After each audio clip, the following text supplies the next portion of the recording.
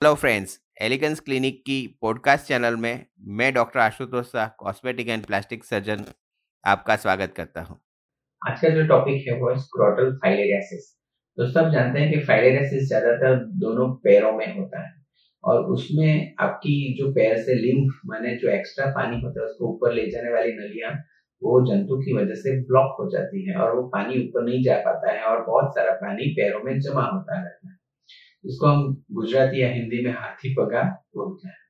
तो ये फाइलेरियासिस अपने स्क्रोटम में भी हो सकता है। आपका स्क्रोटम नॉर्मल साइज से लेके करीबन इतना बड़ा आपका स्क्रोटम हो सकता है। इसके अलावा उसका पानी ड्रेनेज ना होने से स्किन में से भी वो पानी टपक टपक लीक होता रहता है। इसको हम लिम्फोरिया बोलते हैं। और स्क्रोटम इतना बड़ा हो जाने की वजह से कपड़े पहनने में प्रॉब्लम आती है, चलने में प्रॉब्लम आती है, पूरा आपका पेनिस स्क्रोटम के अंदर खींच जाता है, तो सेक्स और यूरिनेशन भी बहुत ही डिफिकल्ट बन जाता है। और क्लीनलीनेस मेंटेन नहीं होने की वजह से बैठने के टाइम पे पूरा स्क्रोटम बीच में होके वहां पे नीचे प्रेशर आने की वजह से स्क्रोटम की स्किन में भी बहुत सारे अल्सर्स, इन्फेक्शन ये सब हो सकता है।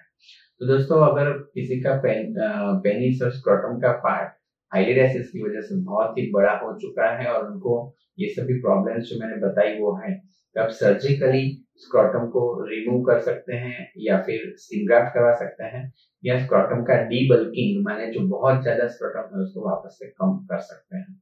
तो ये सर्जिकल प्रोसीजर करके आप बहुत ही बड़ी मुश्किल से छुटकारा पा सकते हैं। और अगर आप इसके बाद में आपको जो पोस्ट ऑपरेटिव केयर दी गई है वो करते हैं तो आपका स्क्रोटम वापस से उतना बड़ा नहीं होता है।